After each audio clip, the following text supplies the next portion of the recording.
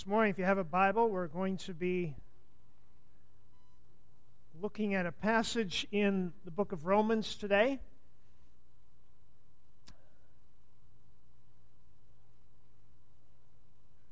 Actually, Romans chapter 12. And as I was thinking about the message today, I was thinking of specifically of our graduates, our young people today, as they grow up in this culture. I'd like to give you one of two words this morning. I'd like you to pick one. And don't think about it too much. Just think about how it sounds or how it feels to you. Here's the two words. Conforming or transforming? Which word do you like better? You like the word being conformed, or do you like the word being transformed?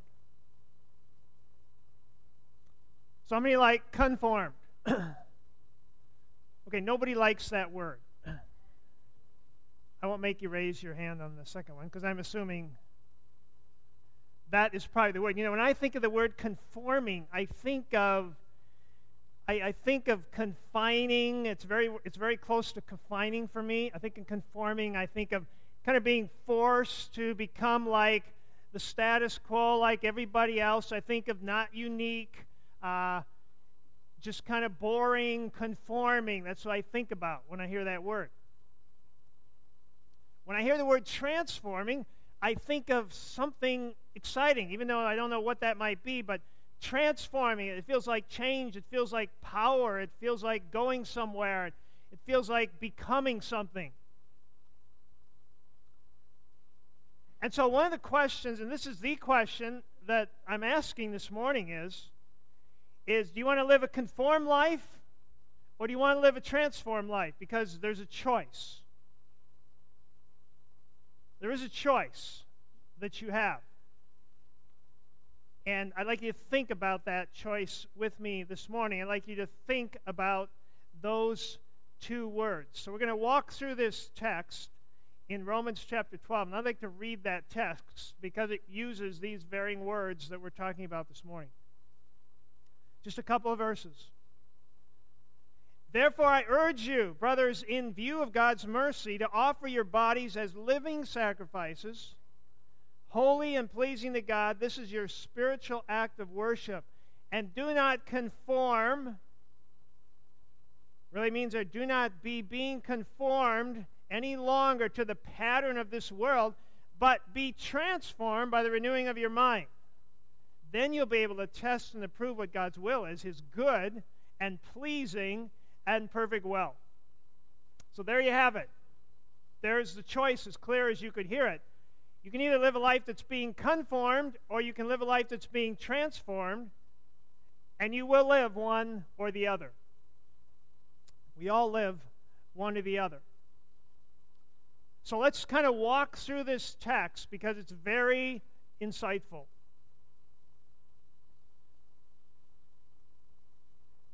Paul has been talking for 11 chapters in this book. And we can't ignore those 11 chapters because he writes in chapter 12, therefore. And so if we're going to know what's therefore, we have to look back and realize that he's been leading up to this. And he's talking here, the first phrase is just, now I urge you in view of God's mercy. And so, really, that's what he's been talking about for the first 11 chapters. He's been talking about God's mercy. And so, if you're going to understand this issue of being conformed or being transformed, you have to do it in view of God's mercy. You can't do it apart from God's mercy. Because apart from God's mercy, there is only one choice, and you are bound to a life of being conformed. Without God's mercy, you see what God's mercy did was gave us the option of transformation. So without it, all you can do is be conformed to the pattern of this world. And that will happen in your life. And it may look different in different of our lives, but it's still the same conforming work going on in our lives. So we don't have time to go through all this, but if you were to go back and you read the first 3 chapters of Romans, Paul starts, he talks about the Gentiles and how they have turned away from God, and they've been given their mind is depraved, and they have abandoned God. And then in chapter 2, he turns to the Jews who are kind of sitting there by this time going, yeah, God, give it to them, those pagan Gentiles. And in chapter 2, Paul starts it off, and he says, and you, he's talking to the Jews now, he says, you have no excuse. You who pass judgment on someone else, for whatever point you judge others, you judge yourself. When you pass judgment, you who pass judgment, you do the same things. For all have sinned and fall short of the glory of God. And so we live in this culture where people, if you were to ask people today, most people would say they're relatively good, but they make mistakes. People are relatively good, but they make mistakes. That is the predominant belief in the culture of our day. And so Paul here is addressing this up front. And this is what he writes by the end of chapter 3. He says, and I'm quoting now, there is no one righteous, not even one. No one understands, no one who seeks God. All have turned away, all have become worthless. There's no one who does good, not even one. And so that's you. And that's me this morning. Paul shuts everybody up. And so how does God respond to this rebellion against him? How does God respond to this sin in our lives? Well, there's 2 responses. One is hell, and that is a place where all sin will be, the devil will be thrown there, the demons, and all who have sinned. The wages of sin is death. So there is hell, and there is Christ. And, this book is about the amazing story of, in a nutshell, this book is about how God came and offered us mercy through Christ. Offered us his own righteousness, the righteousness of Christ, through what Christ did on that cross. In fact, in Romans 5, Paul writes it like this. You see, just at the right time when we were still powerless, Christ died for the ungodly. That's you and me. Very rarely will anyone die for a righteous man, though for a good man someone might dare to die. But God demonstrates his own love for us in this. While we were yet sinners, Christ died for us. So that's the mercy that God is talking about.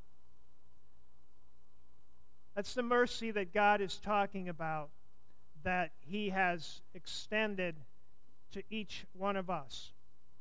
And so what Paul's saying here, in view of this act of mercy, that God has given you the gospel, here's what I want you to do. He says, I want you to offer your bodies, notice there in verse 1, offer your bodies as living sacrifices, wholly pleasing to God. So, offer your bodies as sacrifices to God. They're living sacrifices, they're holy sacrifices, they are pleasing sacrifices. So why should we offer our bodies to God? Well, we do this in view of God's mercy, and this is what's true in view of God's mercy. 1 Corinthians 6. Notice these words. 1 Corinthians 6, verses 19 and 20. Let me just read those. 1 Corinthians 6, 19 and 20. Do you not know that your body is a temple of the Holy Spirit who is in you, whom you have received from God? You are not your own. You were bought with a price. Therefore, honor God with your body. So the point here is that God purchased us with his blood, and so our bodies don't belong to us. And so Paul here is saying, offer your bodies as a living sacrifice to God. If we go back to Romans, there's a very clear commentary on this in chapter 6. He writes this. Chapter 6, verses 12 and 13. He says, therefore do not let sin reign in your mortal body, so you obey its evil desires. Do not offer the parts of your body to sin as instruments of wickedness, but rather offer yourselves to God There's that word again of offering ourselves as those who have been brought from death to life, and offer the parts of your body to him as instruments of righteousness. For sin shall not be your master, because you're not under the law, but under grace. And so what we have here is he's talking about our behaviors, our hands and our feet and our mouths, when he says offer your bodies as a living sacrifice. You've probably heard of the chicken and the pig that were walking down the road, and there was a sign. It said, ham and eggs, $2.99. Chicken said, hey, let's go in and make a donation. Pig said, well, that's easy for you to say. For you, that's a donation. For me, that's a total sacrifice. And so we see here that he's talking about offering your bodies as a living sacrifice. And the reason it's living is because it's ongoing. It's ongoing. And so we are called here. He says a living sacrifice. He says a holy sacrifice, which means it's set apart for God's purposes. I mean, you could ask yourself these questions as we walk through this. Is your life set apart for God's purposes? I mean, as you think about your life, would you say, my life is set apart for God's purposes? It's pleasing to God. It brings great pleasure to God. So, offer your bodies, living, holy, pleasing to God. And then he says, this is your spiritual worship. In other words, this is how you worship God. Often we think, when we have pictures of worship, we think of a group of people in some room, and everyone's lifting their hands to God, and they're singing, and they're worshiping God. And what he says here is, when you present yourself, your body as a living sacrifice to God, that is one of the greatest acts of worship that you can ever do. Okay, now we come to these two words. Do not conform any longer to the pattern of this world. Do not conform any longer to the pattern of this world.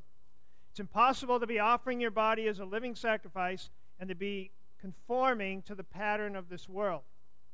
And I think it's interesting that Paul doesn't say, don't be conformed to the patterns, but he says, don't be conformed to the pattern of this world. And so what's he talking about here? What is the pattern of the world that we're not to be conformed to? People will say, I'm not a conformist. I don't conform. I'm just me. I'm unique. I'm my own person. I'm not a conformist. Well, let's look at what the pattern is here, and then we'll come back to that statement. If we look at the very first chapter of Romans, I think we see the pattern that Paul's talking about. Romans chapter 1, I'm going to read verses 21 and 22. It says, for although they knew God, they neither glorified him as God or gave thanks to him, but their thinking became futile and their foolish hearts were darkened. Although they claimed to be wise, they became fools, and they exchanged the glory of the immortal God for images made to look like mortal man and birds, animals, and reptiles. And so we see here that what happens in the world is that the world ceases to live for the glory of God. It says they cease to live for God's glory. The world does not live for the glory of God. The pattern of the world is to live for one's own glory, for one's own desires. And so, again, in that same chapter, we move on a little farther. It says, therefore, in light of this, God gave them over in the sinful desires of their hearts to sexual impurity, degrading of their bodies. They exchanged the truth of God for a lie. They worshiped and served created things rather than the Creator, who's forever to be praised.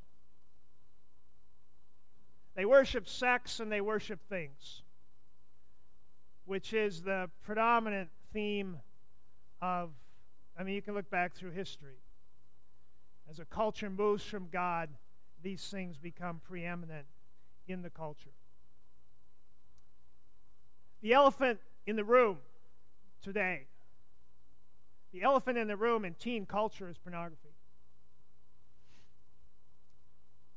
It is rampant. It is highly ingrained in teen culture today. 1 in 3 viewers of porn today are female, by the way. And what has happened in the teen culture is that pornography has now become the primary educator of young males as to what sexuality is and what it looks like. For females, porn has become what their boyfriends expect. And it is taking an incredible toll on young adolescents' understanding of relationships and what they look like and what they are about. There was an article in the New York Times. It says, based on interviews and exchanges with nearly 100 suburban teenagers, opens a window into a world of sexual encounters devoid of emotional connection, of casual assignments arranged via cell phone, and deliberately divorced from dating or romance. Here's a 16-year-old. He says, being in a real relationship just complicates everything. You feel obligated to be all like coupley. And that gets really boring after a while. When you're friends with benefits, you go over, hook up, then play video games and something. It really rocks. The article goes on. I don't have time to go through the entire article. But he writes in the article, when the sentiment of people, or what people remember as central when they look back on their high school and college, he's saying what they remember are the emotional experiences, the glow in learning that a romantic interest shared, the giddy feeling of falling in love, the heartache of breaking up. What helps shape us is emotional connection in real relationships that let us grow, develop, learn, and mature. That's why it's truly sad to read of a high school generation too detached to date, too indifferent for romance, too distant for commitment, and why it's hard to believe that the physical and the emotional can truly be compartmentalized, that two teenagers can be friends with benefits but without psychological consequences, that hooking up can reduce sex to a pure physical transaction without scarring the psyche or the soul. Romans tells us that when we no longer live, in essence, for the glory of God,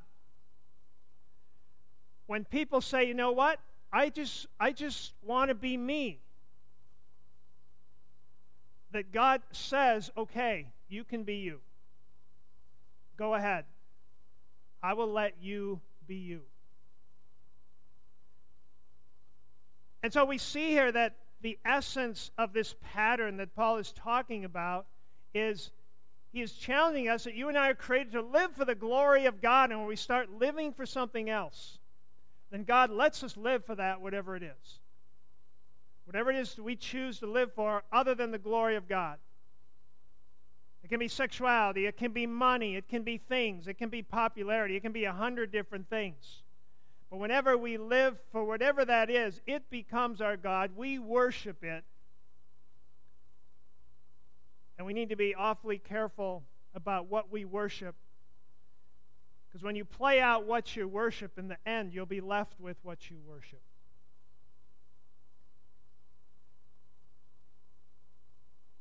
Paul goes on and he says, but. Paul says, but be transformed by the renewal of your mind. No amount of moralism or education will do this. Transformation takes place through the Spirit and through the Word of God. You see, there's a problem with our minds. We're born with this mindset. We're born with a bent. Romans talks about it. Paul talks about it in Ephesians. In Romans chapter 1, verse 28. Romans 1:28, we see It says, furthermore, since they did not think it worthwhile to retain the knowledge of God, he gave them over to a depraved mind to do what ought not to be done. So God gives us over to a depraved mind, and that's the problem with our minds. We live in deceit. They are depraved. The Scripture says we become fools. And that mindset is rooted in the hardness of our heart. When we cease to live for the glory of God and instead live for our own self. Paul says when you invite the Spirit of God into your life, when you submit your life to live for the glory of God and Christ comes in and you expose yourself to the Word of God, then your mind becomes renewed, and as your mind is renewed, you become, and there's a word, you become transformed. And what the essence of that transformation is that now you begin to live your life for the glory of God. That's what the transformation is. To be conformed is to live your life for the glory of yourself. To be transformed is to live your life for the glory of God. And when we live our lives for the glory of God, there's a radically, radically different life that we live. He says, then you will be able to test and approve what God's will is. Without giving yourself as a living sacrifice and having your mind renewed, you can never really know what the will of God is. This is how we discern what God's will is. I want to just show you a short clip, and then I'm going to conclude. This is from the movie To Save a Life. I'd like you to just watch this little clip.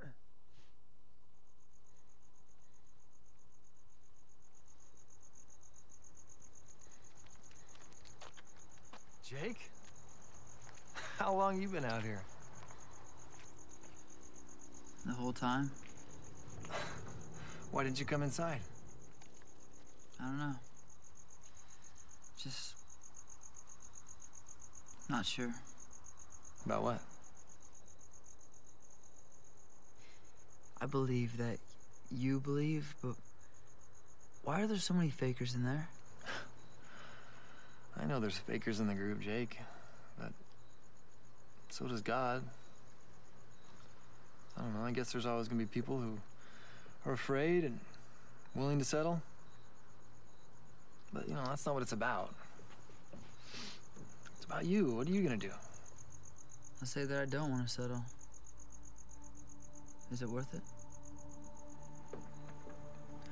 Yeah, I was asking a lot of the same questions you are.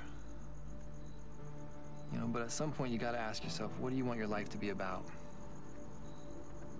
I spent a lot of years trying to figure this out, acting like everything was cool. At a certain point, I just had to answer that question in my heart. Is there something more? I'm happy enough. Well, it wasn't enough for me, Jake. If you're really willing to look, and I don't mean just try it out, then I'm telling you, Jake, you're gonna find that he's more than worth it. I'm not just gonna become some Christian. Good. I wouldn't want you to.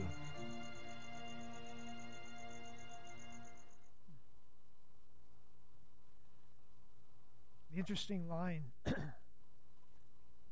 not going to just become some Christian. What was he saying?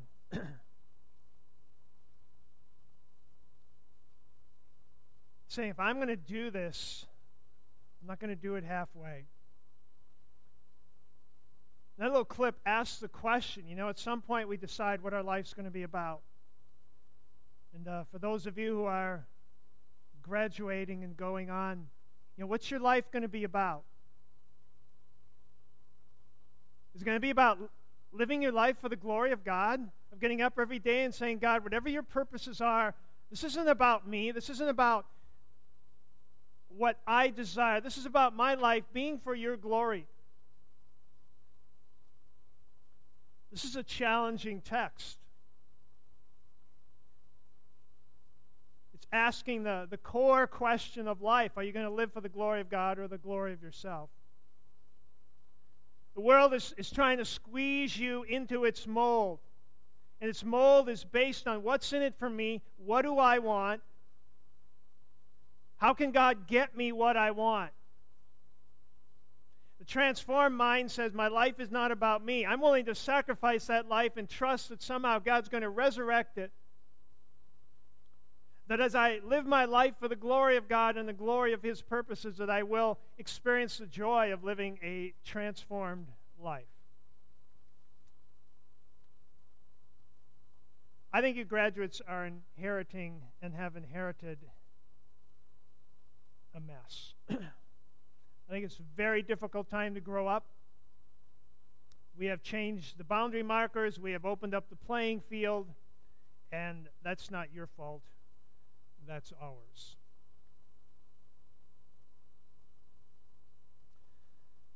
But you're going to have to live your life, and you're going to have to make your own choice. And every generation from the beginning of time makes this choice, and that is whether they will live their life for their own glory and be conformed to that pattern, or whether they will open up their lives, give their lives as a living sacrifice, and live their lives for the glory of God.